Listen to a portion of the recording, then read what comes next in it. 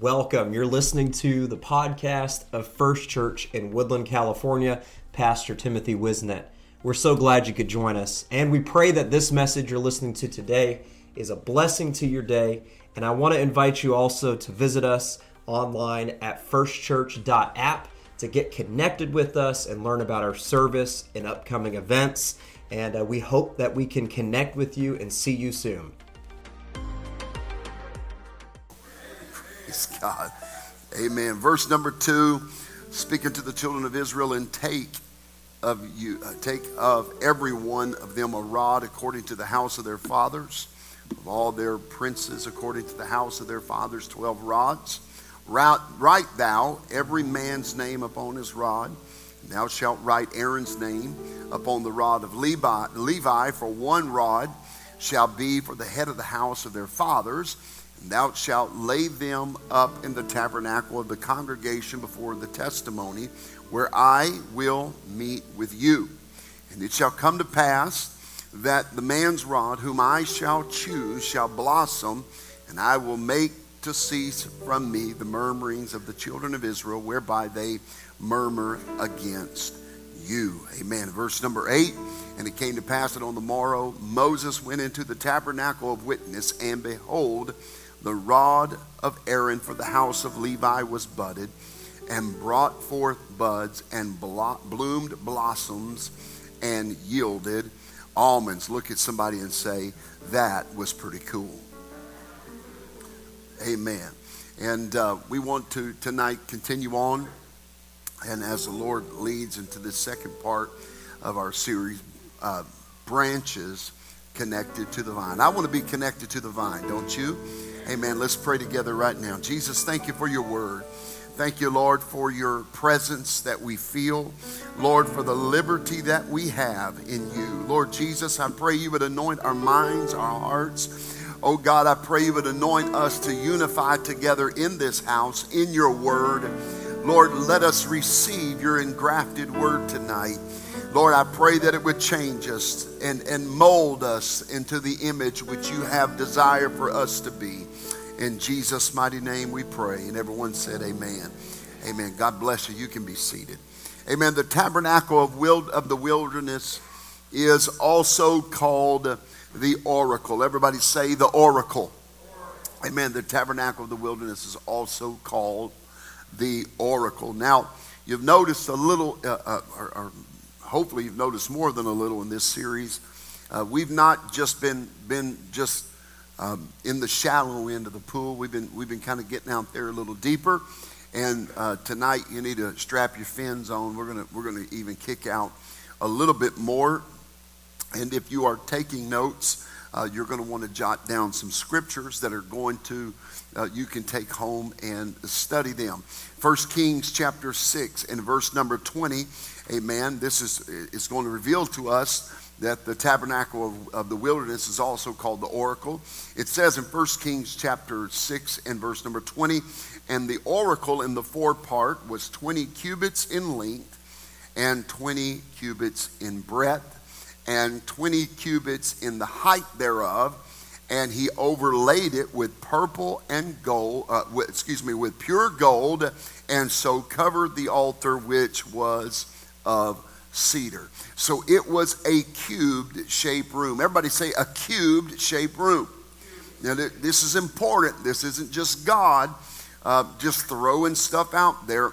We need to, you got to understand that these are continuous flows and ideas that God is setting forth. The Word of God is so strategically and divinely revealed to mankind. There's no other book ever like this in the history of mankind. All of these different different writers, there's different writers, but there's only one author. They began to write over the process of thousands of years, and these things are never lost, that God that God is a God of exacting. Amen. And the things that we can find of the Old Testament are revealed to us as believers in the New Testament. We talked a lot about that in the first few weeks of this series when we talked about God calling us out to be a holy people. Amen. And so we find out that the tabernacle wilderness, which is called the oracle, amen, was 20 cubits in length. It was 20 cubits in width, and it was 20 cubits in height. It was a cubed shaped room. Revelations chapter 21 and verse number 16. God continuing on with this understanding that he's given us. And the city lieth foursquare. Everybody say foursquare. And the length is as large as the breadth. And he measured the city with the reed, 12,000 furlongs. The length and the breadth and the height of it are equal. So what we see is the city is a huge, most holy place. Just as the oracle or the tabernacle of witness was in the Old Testament, it was cubed, so is the city of New Jerusalem itself, built to the exacting measures, amen, 1,500 miles square, amen, 1,500 miles high. It is a cubed shaped city. Amen. Now from that throne came a river of life. Amen. Came a river of life. The trees were watered, or should I say are watered by the river of life. Just like resurrecting life came from the Ark of the Covenant and resurrected the rod of Aaron. Just as there was one dead rod that came to life from a power coming from the Ark of the Covenant, there are many trees alive by the river of life that flows from the throne of God. Amen. There is a river that flows from the throne of God. Upon its banks begin to blossom and bring forth the fruit, amen, by the river of life. The picture in Revelations 22 is a perfect picture of what we read in Acts chapter 2 and verses 32 and 33. This Jesus hath God raised up, whereof we all are witnesses. Everybody say witnesses. Therefore, being by the right hand of God exalted, and having received of the Father the promise of the Holy Ghost, he hath shed forth this which ye now see and hear. Shed forth is water language. It's just not old King's English. It is water language. He said, you have the Son of God raised to the right hand of God, which, let's not confuse that. That literally means the throne of God, or the place of power in God. There are not three persons in the Godhead. I just want to re-emphasize that. We don't believe in three co-equal, co-eternal, coexistence God, who is God of very God, light of very light, which is of the Trinitarian doctrine. Amen. We don't believe that. We believe there is one God. And by him were all things made, and there is nothing that was made, amen, that he did not make. It all comes from God. So when the Bible says that Jesus is seated at the right hand of God, it is saying he is set upon the throne of God, because the right hand denotes power. Amen. It was a place of power. So Jesus said, after resurrecting, all power is given unto me where? Both in heaven and in earth. Amen. And so now, because he has resurrected, amen, I need to back down, calm down a little bit, because I get to feel in the Holy Ghost right here, and I want to preach. And because he's resurrected, because he is the Lamb slain from the foundation of the world, amen, because he humbled himself and came in the form of a servant, that is mankind, and he lived 33 and a half years, a perfect sinless man, a perfect spotless lamb. He did not He was not murdered. He did not get killed. He gave up his own life willingly, like a lamb led to the slaughter. And as a sheep is dumb before his shears, did he not open his mouth? And he laid his life down on Calvary's cross, and therefore fulfilled the promise that God would provide himself. Amen. Hallelujah. God would provide himself a sacrifice. And so he lays down for 3 days the manifestation, amen, of that eternal sacrifice that is God made manifest in the flesh. And then through the power of God raised up that dead body, amen. And somewhere between, he told his mother not to touch him, and he told Thomas to touch him. He had taken a trip and ascended that mortal body into the heavenlies, and it had became now a divine body, because when we see Jesus now, he's walking through walls, amen. He's not inhibited by the things and the limitations of the physical realm, amen. That's the kind of body we're going to have in New Jerusalem in glory. Amen. We're going to have a new body. It won't get hungry. It won't get tired. It won't get sick. There will be no more grieving, no more dying. Amen. And Jesus manifested that body, amen, for a span of a few weeks on this earth as he began to testify. And then he ascends as the resurrected Lamb. He ascends back to the throne, amen, of God, to the everlasting mercy seat that is in the heavens. And he takes up his place as the perpetual intercessor for the people of God. He took his own blood and he sprinkled up on the everlasting mercy seat. And because he is God and he is all in all, not only did he give the blood of himself for a sacrifice, but he also stepped to the other side as the high priest, and he received his own sacrifice and forgave our sins and our trespasses. Oh, hallelujah. Hallelujah. Isn't that beautiful? Amen. And so when we say Jesus is raised or set to the right hand of God, we are talking about God's throne, not a different person of God. And Revelation shows the throne of God and the Lamb shedding forth the river of life. Let's see what the Word of God would say to affirm that. In John chapter 7, in verses 37 through 39, let's find out what that is. In the last days, that great day of the feast, Jesus stood and cried, saying, "If any man thirst, let him come unto me and drink. He that believeth on me, as the scripture hath said, out of his belly shall flow" what? "Rivers of living water. But this spake he of the Spirit, which they that believe on him should receive. For the Holy Ghost was not yet given, because that Jesus was not yet glorified. But now he is glorified, and that river of life is the Holy Ghost." The same words are spoken in Revelations 22 and 17. "And the Spirit and the bride say, Come. And let him that heareth say, Come. And let him that is athirst come. And whosoever will, let him take of the water of life freely." The power that came from the Ark of the Covenant and the resurrected rod of Aaron was the power of God's Spirit. Now, last week or the week before, the weeks before, we talked about the rod of Levi, as it were, represented the dedicated child of God who sanctifies themselves and walks in holiness.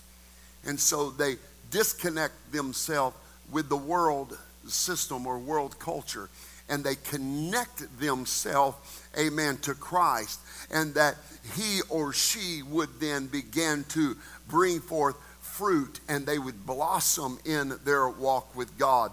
Again, Numbers 17:8 says, and it came to pass on the morrow that Moses went into the tabernacle of witness, and behold, the rod of Aaron for the house of Levi was budded and brought forth buds and blossoms and bloomed and yielded almonds. Now, watch Revelations chapter 1 and verses 10 through 13. John says, I was in the Spirit on the Lord's day, and heard behind me a great voice as of a trumpet saying, I am Alpha and Omega, the first and the last. What thou seest, write in a book and send it unto the 7 churches which are in Asia, unto Ephesus, unto Smyrna, unto Pergamos, unto Thyatira, unto Sardis, and unto Philadelphia, and unto Laodicea. And I turned to see the voice that spake with me. And being turned, I saw 7 golden, everybody say 7. 7 golden candlesticks, and in the midst of the 7 candlesticks, one like unto the Son of Man, clothed with a garment down to the foot, girt about the paps with a golden girdle. Now I want you to notice something about the 7 golden candlesticks. This is why you should never be afraid to read the book of Revelations.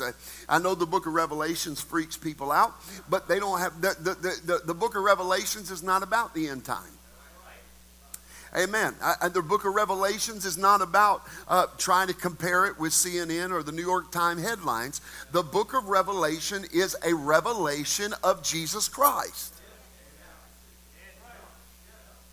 Now, I know I'm moving quickly. I'm doing my best to try to wrap this up because we got the Christmas banquet next week, and then we got festivities, amen, pretty much for the rest of the year at that point. So I want to kind of wrap this up, because I don't think by the 3rd week of January, because we got prayer revival starting on January 1. I don't know that we're going to be able to hold on and kind of remember it. So I'm trying to move most Ricky Tick through this thing. Exodus 25 and 31 through 33.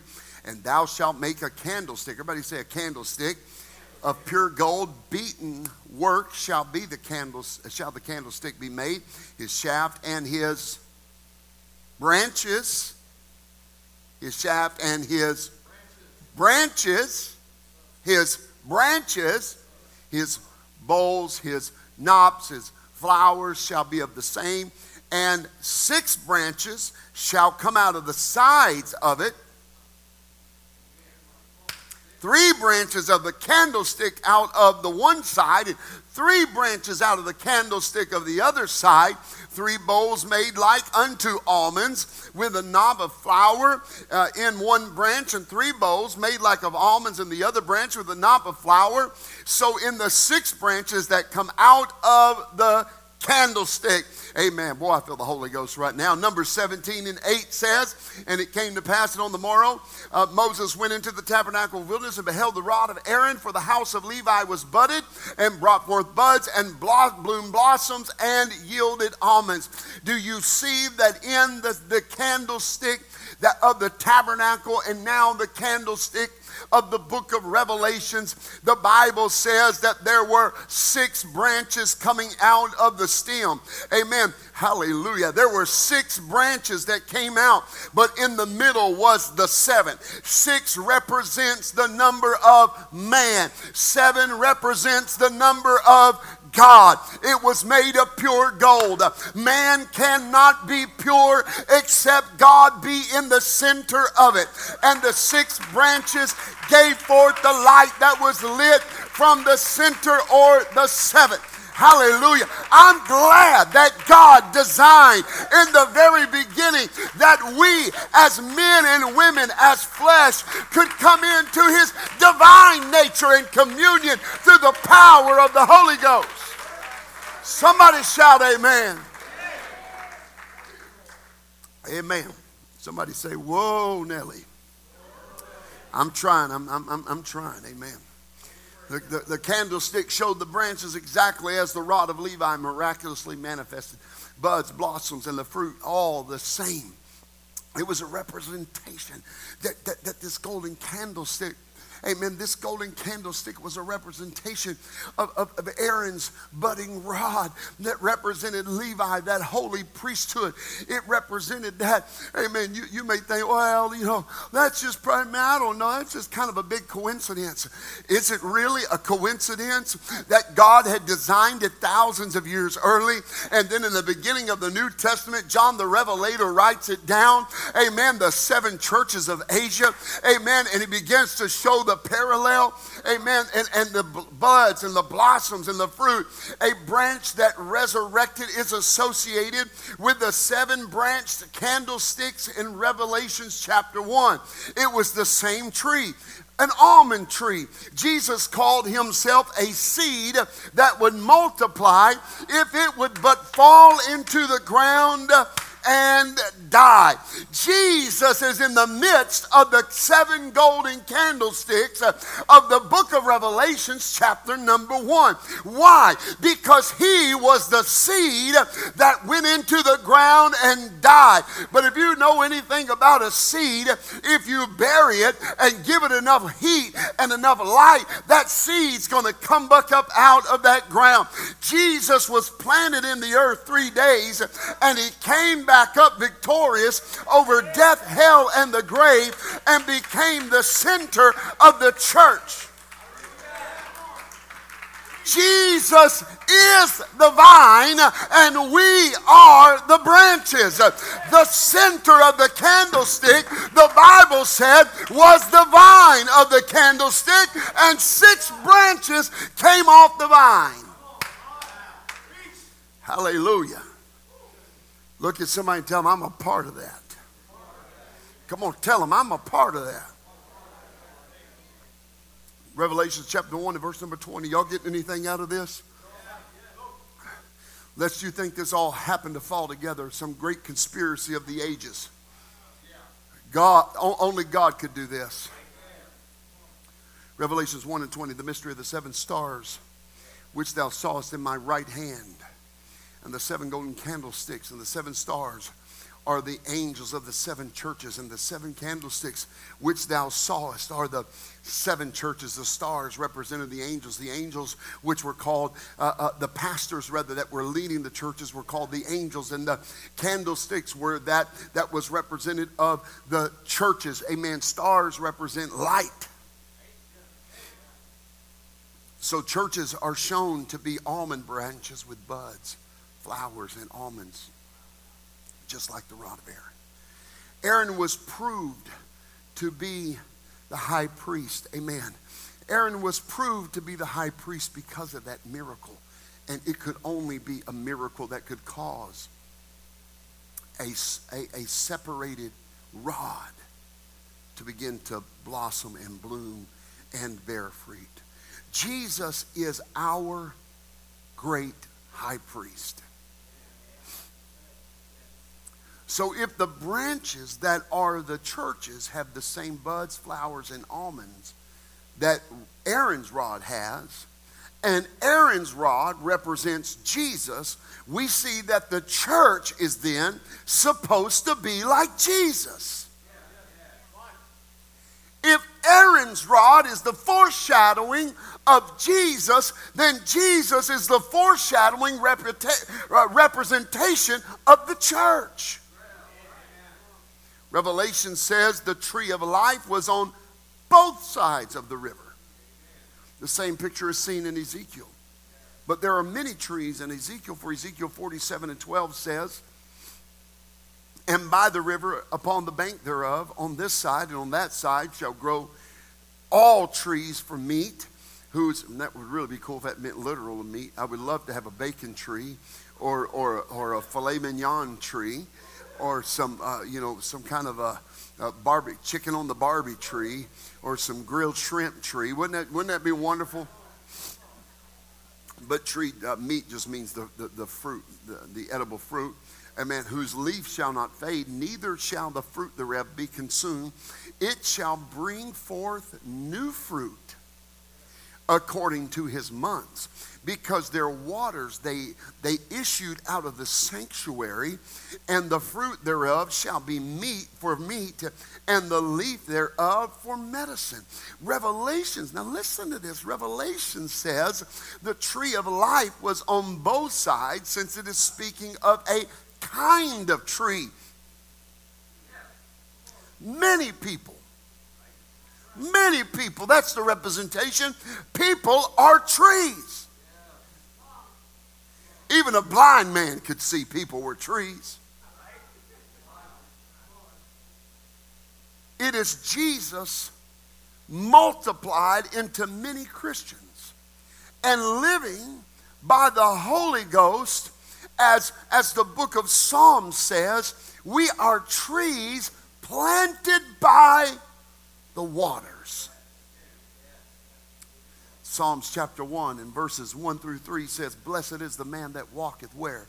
Not in the counsel of the ungodly, nor standeth in the way of sinners, nor sitteth in the seat of the scornful, but his delight is in the law of the Lord, and in his law doth he meditate day and night. He shall be like a tree planted by the rivers of water, that bringeth forth his fruit in his season. His leaf also shall not wither. Remember, the leaf is medicine. The leaf is for healing. Amen. You need to be able to heal people in your life.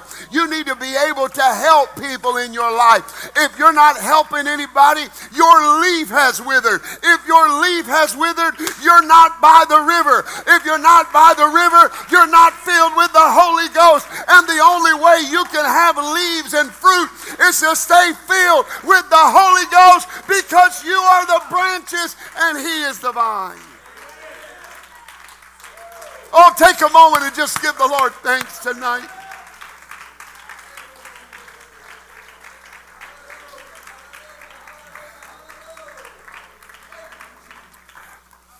Hallelujah. Hallelujah. Proverbs 11 and 30, one of the most misunderstood, misinterpreted, misapplied scripture. We always focus on the last, but I want to read to you the first, because it says, the fruit of the righteous is a tree of life. The fruit of the righteous is a tree of life. Amen. If you're living holy, then there is a tree of life. Amen. Life for you and life for any that would eat thereof. I want the world to find life in Jesus Christ through the fruit that I can produce in the Spirit. Can you say amen? Amen. The fruit of the righteous is a tree of life, and he that winneth souls is wise. Now, you are very familiar with the fact, at least most of you are, that we do not have in our jargon of evangelism soul winning, because that's not what that means. Jesus did not call us to win souls. He called us to make disciples. Winning souls is making relationships and friends. You are not going to be able to disciple anyone you cannot feed. And you cannot feed anyone if your branches are barren.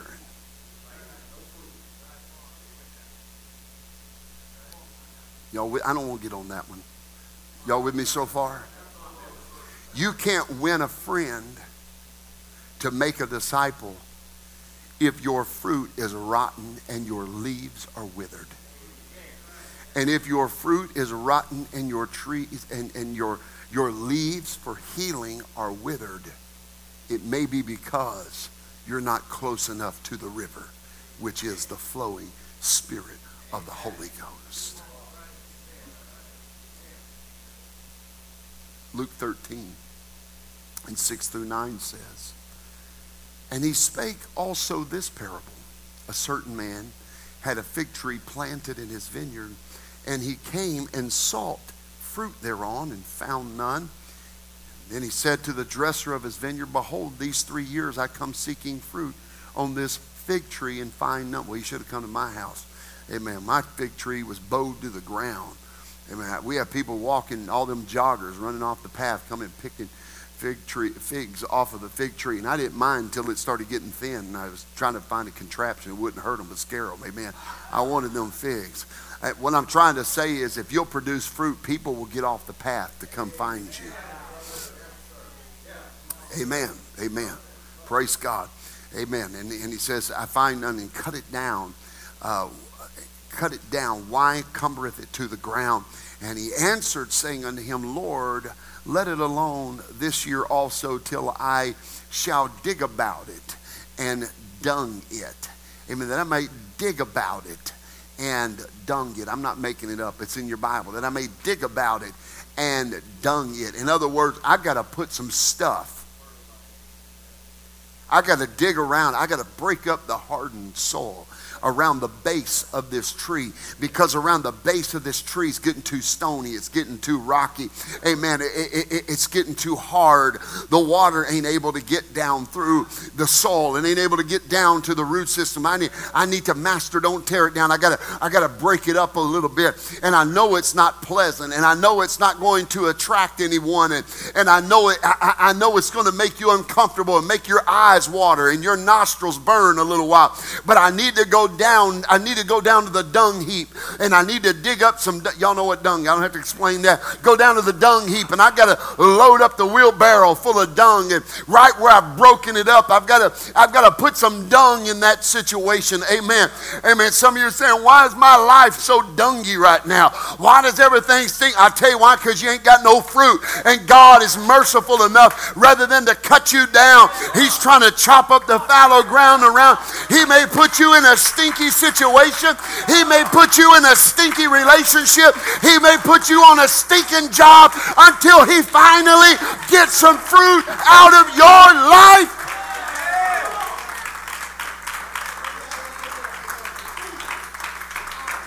Oh, hallelujah. Amen. Quit blaming the devil for all the dung in your life. Quit blaming the devil for all the mess in your life. Quit blaming the devil for all the stink in your life. Sometimes God's just good enough to stink it up a little bit that he might get some fruit out of your life. Don't you curse the mess. Lift your hands and say thank you for being merciful enough to me to try to get fruit on the branches.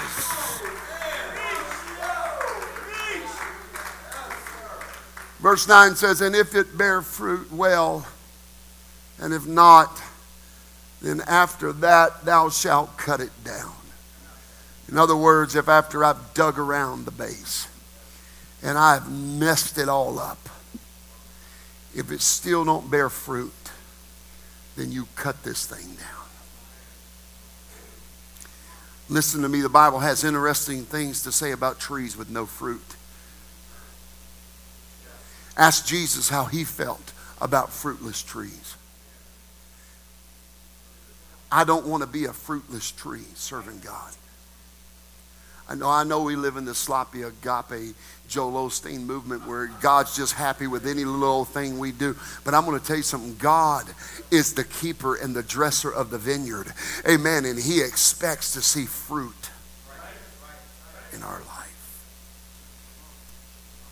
Trees without fruit are cut down.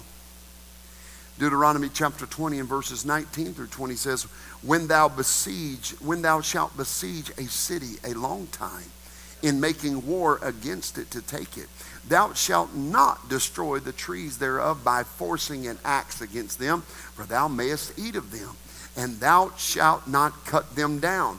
For the tree is of the field, the tree of the field is man's life, to employ them in the siege. Only trees which thou knowest that they be not trees for meat, thou shalt destroy and cut them down, and thou shalt build bulwarks against the city that maketh war with thee until it be subdued.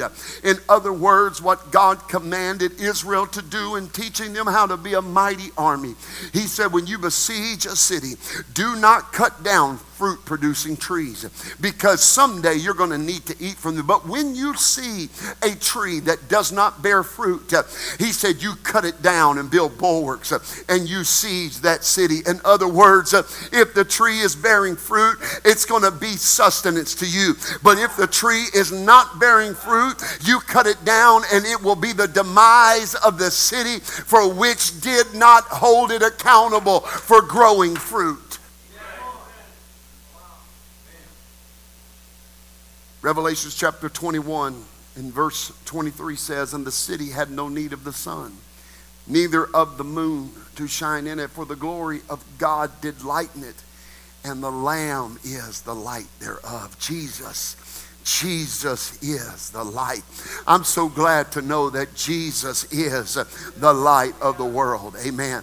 And after showing us that we can change into his image by beholding his face in 2 Corinthians chapter 3, and after 2 Corinthians chapter 4 in verse says, light of knowledge in the face of Jesus shines in our hearts.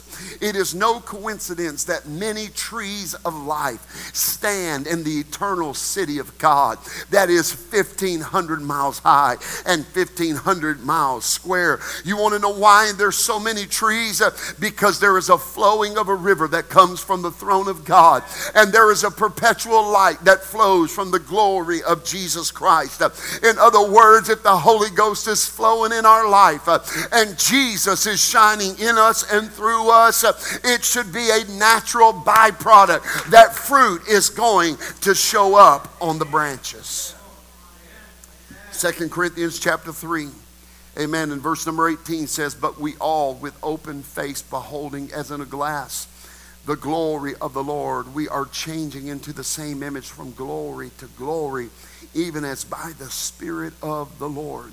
2 Corinthians chapter 4 and verse number 6 says, for God who commanded the light to shine out of darkness hath shined in our hearts to give the light of knowledge of the glory of God in the face of Jesus Christ. Amen. We need to be just like Jesus. We need his glory to radiate in our lives. Can you say amen? Praise God. Amen. John chapter 12 and verses 20 through 26. And I'm going to try to move quickly here and try to wrap this up. And there were certain Greeks among them that came up to worship at the feast. The same came therefore to Philip, which was of Bethsaida of Galilee, and desired him, saying, Sir, we would see Jesus. Philip cometh and telleth Andrew, and again Andrew and Philip tell Jesus. And Jesus answered them, saying, The hour is come that the Son of Man should be glorified. Verily, verily, I say unto you, except a corn of wheat fall into the ground and die, it abideth alone. But if it die, it bringeth forth much fruit. He that loveth his life shall lose it, and he that hateth his life in this world shall keep it unto life eternal. If any man serve me, let him follow me, and where I am, there shall also my servant be. If any man serve me, him will my Father honor. In other words, you must die as well. I must die as well. You want to see me? Jesus asked. Amen. You want to see me? Here's what he was saying. Well, then the corn of wheat has got to fall into the ground and die. See, a light that shines and changes, amen, you into an image that is into his image. The glory of God, amen, that shines into our light and forms us into the image of God. A seed doesn't say a seed if you put it in the ground. If you leave that seed in a box, if you leave it on the sidewalk, if you leave it on the counter, it will perpetually be a seed. But the moment that seed falls into the ground and dies, the moment it falls into the ground and it's covered, the moment it is placed into a temporary source of darkness and discomfort, the moment it goes into the ground, it truly begins to live. The only way a seed can die is after it is alone. It dies and it grows then to become a tree that will produce much fruit. I want to be a tree that produces much fruit. Amen. He spoke of changing us into his image. You can look at a tree, and scientifically you can estimate about how much fruit a tree will produce. But it is impossible to look at a seed and determine how much it will produce. Amen. Amen. John chapter 12 and verses 31 through 33. Now is the judgment of this world. Now shall the prince of this world be cast out. And if I be lifted up from the earth, will draw all men unto me. This he said, signifying what death he should die. Then he spoke. He then spoke of drawing people to him. Amen. Drawing people unto himself after his death and his resurrection. It's a tree with branches that is drawing people in. Many people, not a few people, but many people. Not just a locational people, not just a geographical people, not just a certain ethnic people, but all people. Many people. Trees on both sides of the river. Trees on both sides of the river. Trees on both sides of the track. Trees in every economical category. Trees in every nationality. Trees in every culture, every tongue, and every tribe. I'm so glad that the gospel of Jesus Christ is for whosoever will, let him come. One branch that resurrected became a tree. Jesus was like a seed before his death. That seed was buried and resurrected.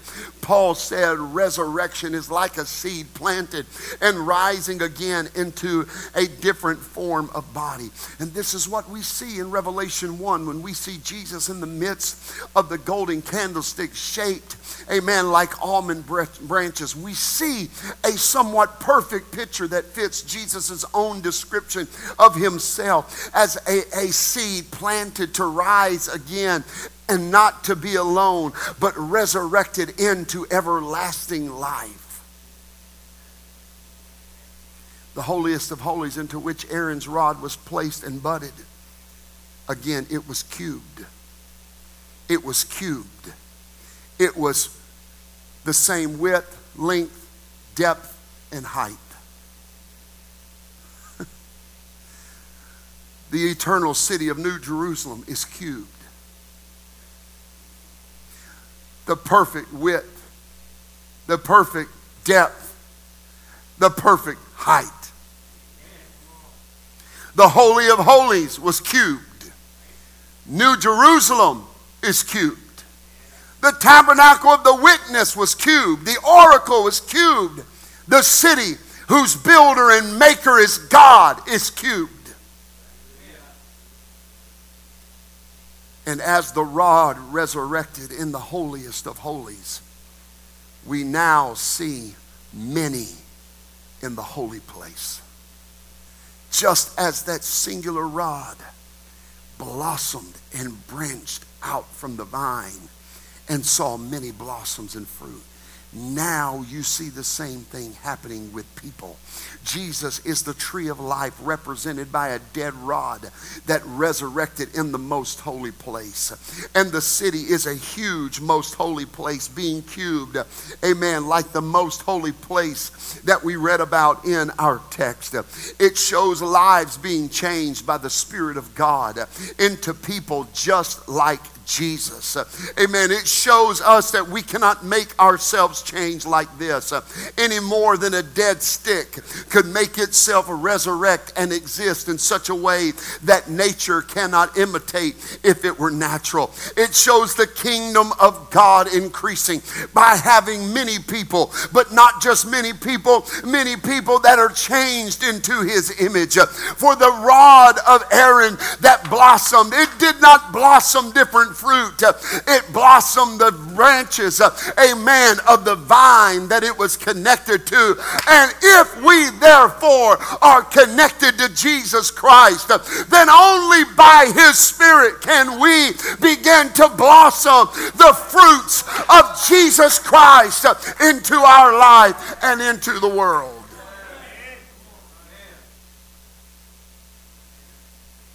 The city was huge. It's like a great holy of holies, and the Holy of Holies had a veil blocking its entrance.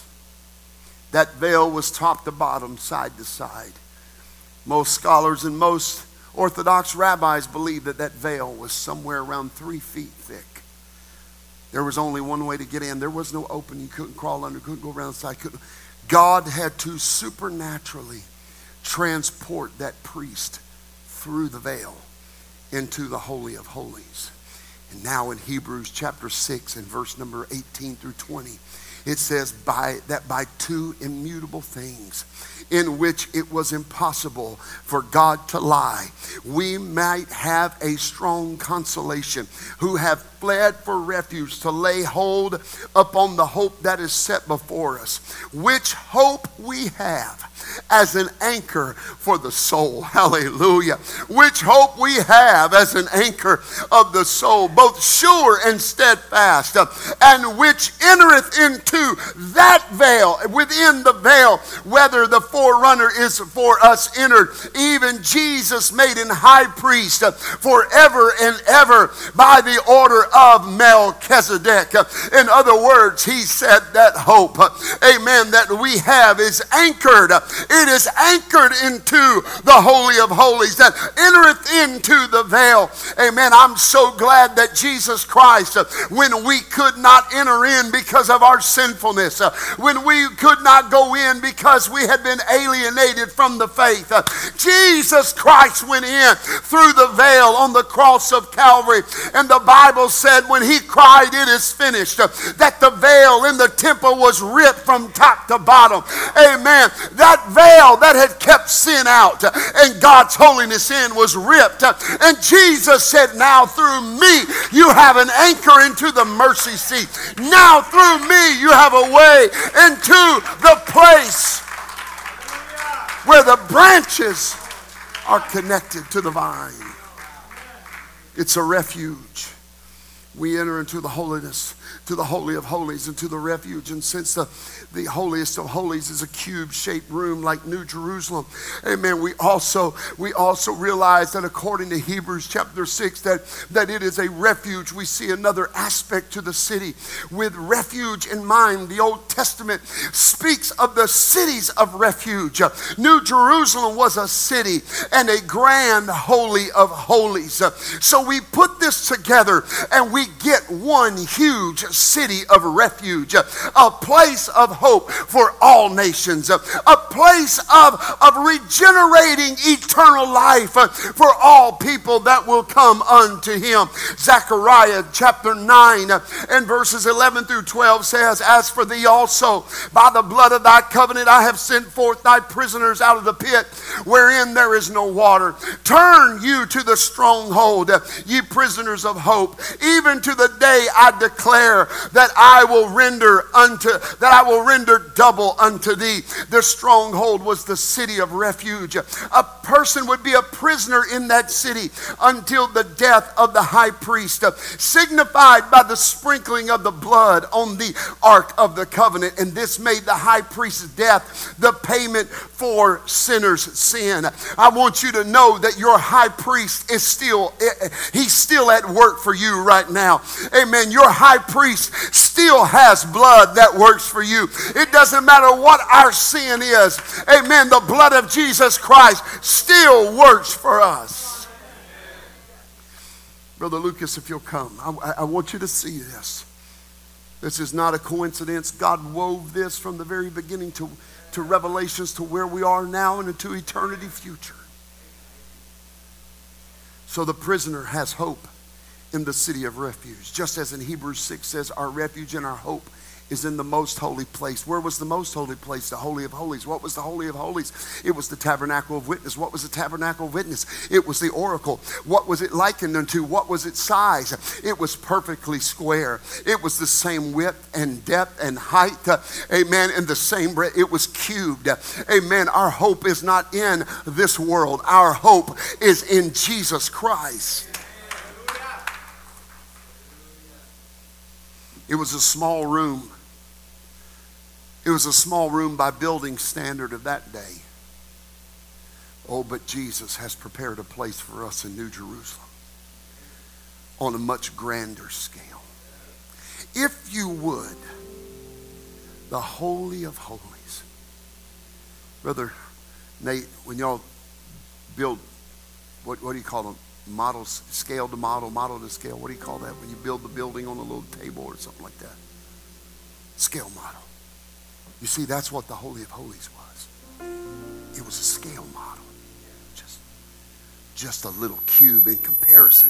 It was just this little square model.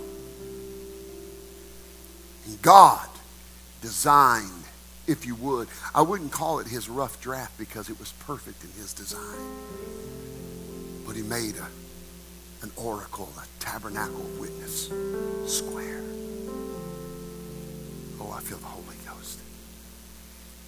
And he got the glory of his light behind it. And what happens when you shine a light behind something? It projects it. And he projected that little tabernacle of witness, that cube, and he projected its dimensions through the covenant of Abraham, Isaac, and Jacob. He projected it through the wilderness tabernacle, through his covenant with David. He projected it, and it went forth even until the time of Christ, and yet it was not completely fulfilled through the time of the apostles, until the time of the early martyrs of the church, through the time of the late early centuries of the church, through the time of the dark ages and the middle ages, and through the Renaissance, and then into early Pentecost. And that thing just began to keep projecting and going bigger and bigger. And I don't know when Jesus is coming back, and guess what? You don't either. But I know he's coming soon. And that thing has been projecting through all of space and time. It's been projecting through eons. It's been projecting not just through the air, not just through the atmosphere, but it's projecting through you right now. The light of God is projecting through you right now. The light of his Spirit, the power of the Holy Ghost, the waters of his Spirit flowing through you. And on that great and glorious day, when the last trump of God shall sound, and Jesus stretches that long, lean Galilean leg over the back of a steeny white stallion, and he presses a trumpet to his lips, and he blasted so loud that the dead in Christ come up out of their grave, and we that are alive and remain shall meet him, and forever shall we be with him.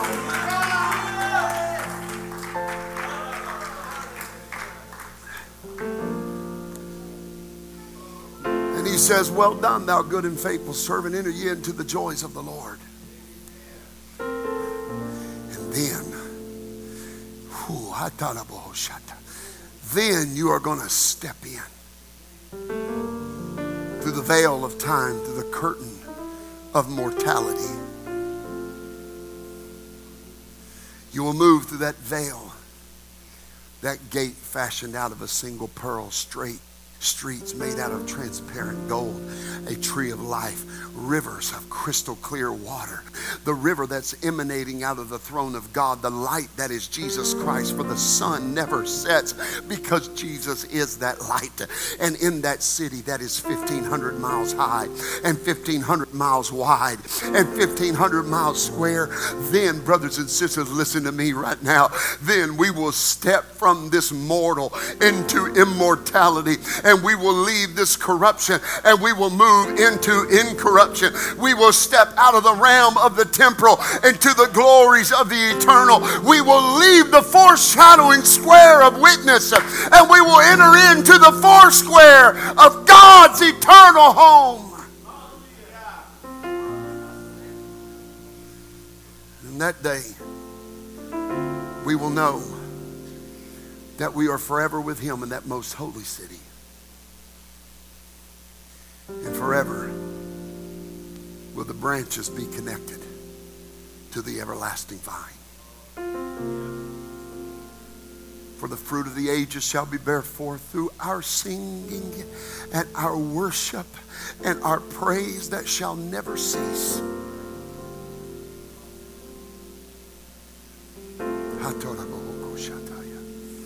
Oh, why don't you lift your hands to the Lord right now? I feel his glorious presence in this place.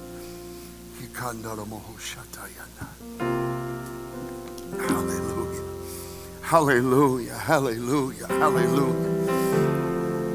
Come on. Come on, branches, connect to the vine. You just thought you were some little speck of dust on the eternal spinning wheel of time and eternity. But I'm telling you, you are not that. You are a branch that is connected to the vine. And it doesn't matter how cold you may feel in your soul. And it doesn't matter what the battle around you may be raging. And it doesn't matter what the voice of the adversary may be singing into your soul. Amen. You can tonight reconnect to that vine and let rivers of living water begin to flow through the root system and begin to flow up into your parched soul right now. Come on. I feel the Holy Ghost flowing in this place. Come on. You can just let him renew you and rivers of living water. Your leaf has been withered, but there is a cool, refreshing touch of the everlasting waters of God. Hallelujah. That's it. Get connected. Get connected to that vine for just a moment tonight. In just a few moments' time, just connect to that vine and let the power of God's Spirit begin to surge into you right now.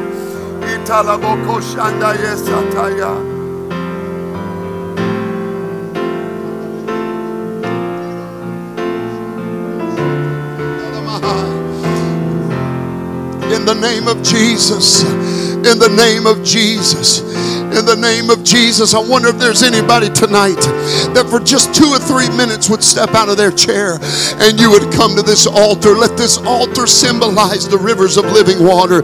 Let this altar symbolize, amen, the vine tonight. And would you just come for just a couple of moments and just connect to the source right now. Just connect to the source right now. I know speaking in tongues for 2 minutes don't cure everything, but I do know that it lets the life-giving source of water flow into your spirit. Come on, let that water wash clean. Let that water refresh you.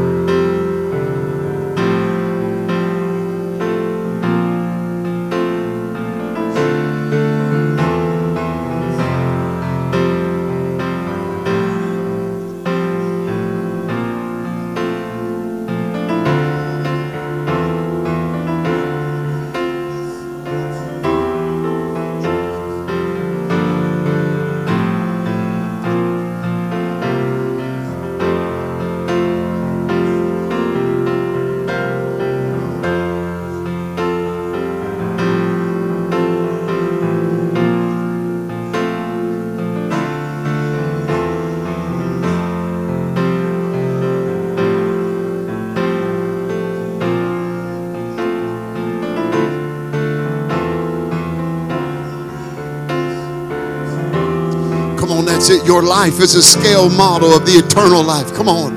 Come on, let the light of God shine into you right now. For you have a hope. Oh, we are anchored to an everlasting hope.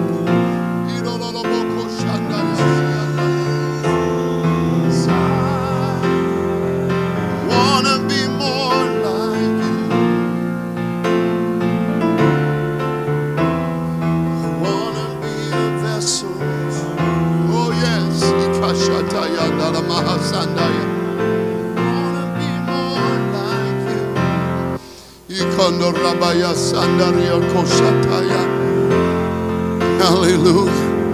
Hallelujah. Come on, there's a refreshing in this place. I can just see it on some of you right now. The stress of the end of this year is dissipating off of you.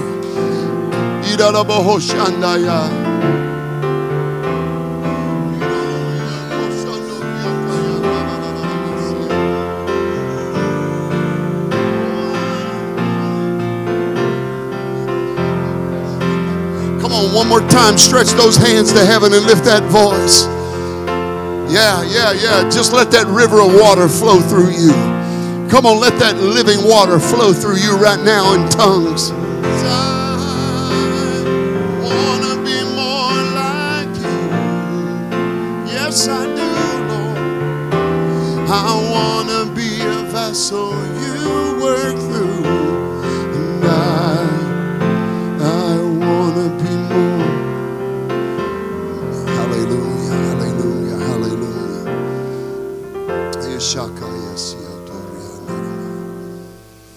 Thank you, Jesus. Amen. Anybody feel like you've been to the river tonight? Hallelujah. I'm thankful. I'm so thankful for the Word of God. Isn't it beautiful how God just wove all of this together? You can't, one person, 10,000 persons couldn't make that up. That's how God just brought it all together. Amen. Look at somebody. I want you to tell them with faith. Tell them, stay connected to the vine. Come on. I want you to turn to somebody. Maybe grab them by the hand. Find somebody. Take them by the hand and say, whatever you do, stay connected to the vine.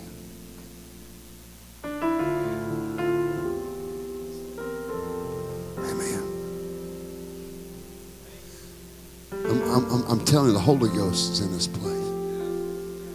You in a stinky situation right now? Listen, don't get mad at God. Listen to me. The Bible says, whom God loveth, he chasteneth.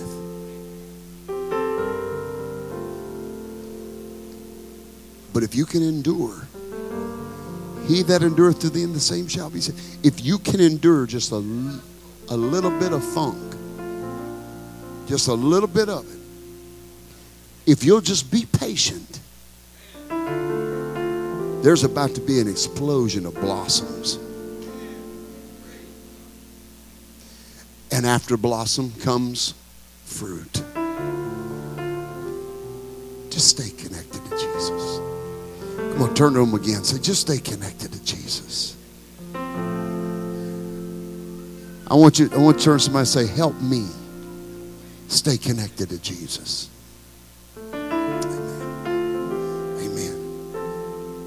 One way to stay connected is be here at prayer Thursday night.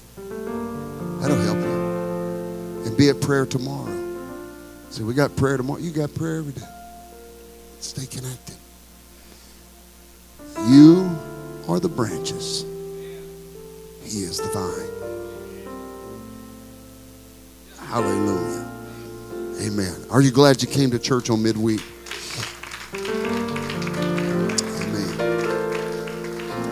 Hallelujah. I know it's saying, well, Pastor, it didn't solve my problem. No, that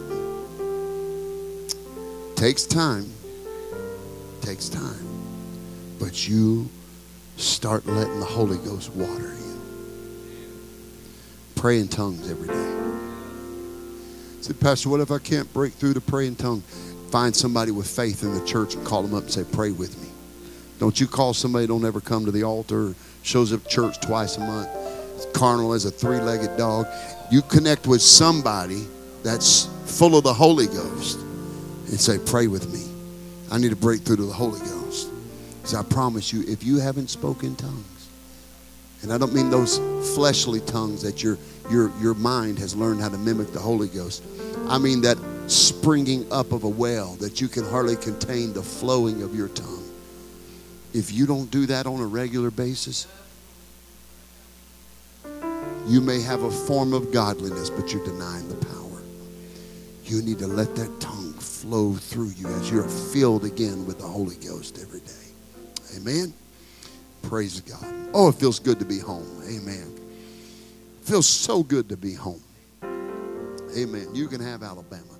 I'm glad I'm home. Amen. I love all these churches and blessed to go minister in.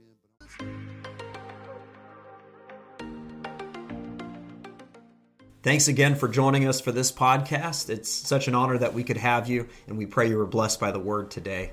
We want to stay connected with you, and so give us a follow on our social media pages on Facebook or Instagram. You can find all of those on our website at firstchurch.app. You can also stay connected with us through that website, and you can download it as an app on your phone from there. And so until the next time, we pray you're blessed. Have a great week in Jesus' name.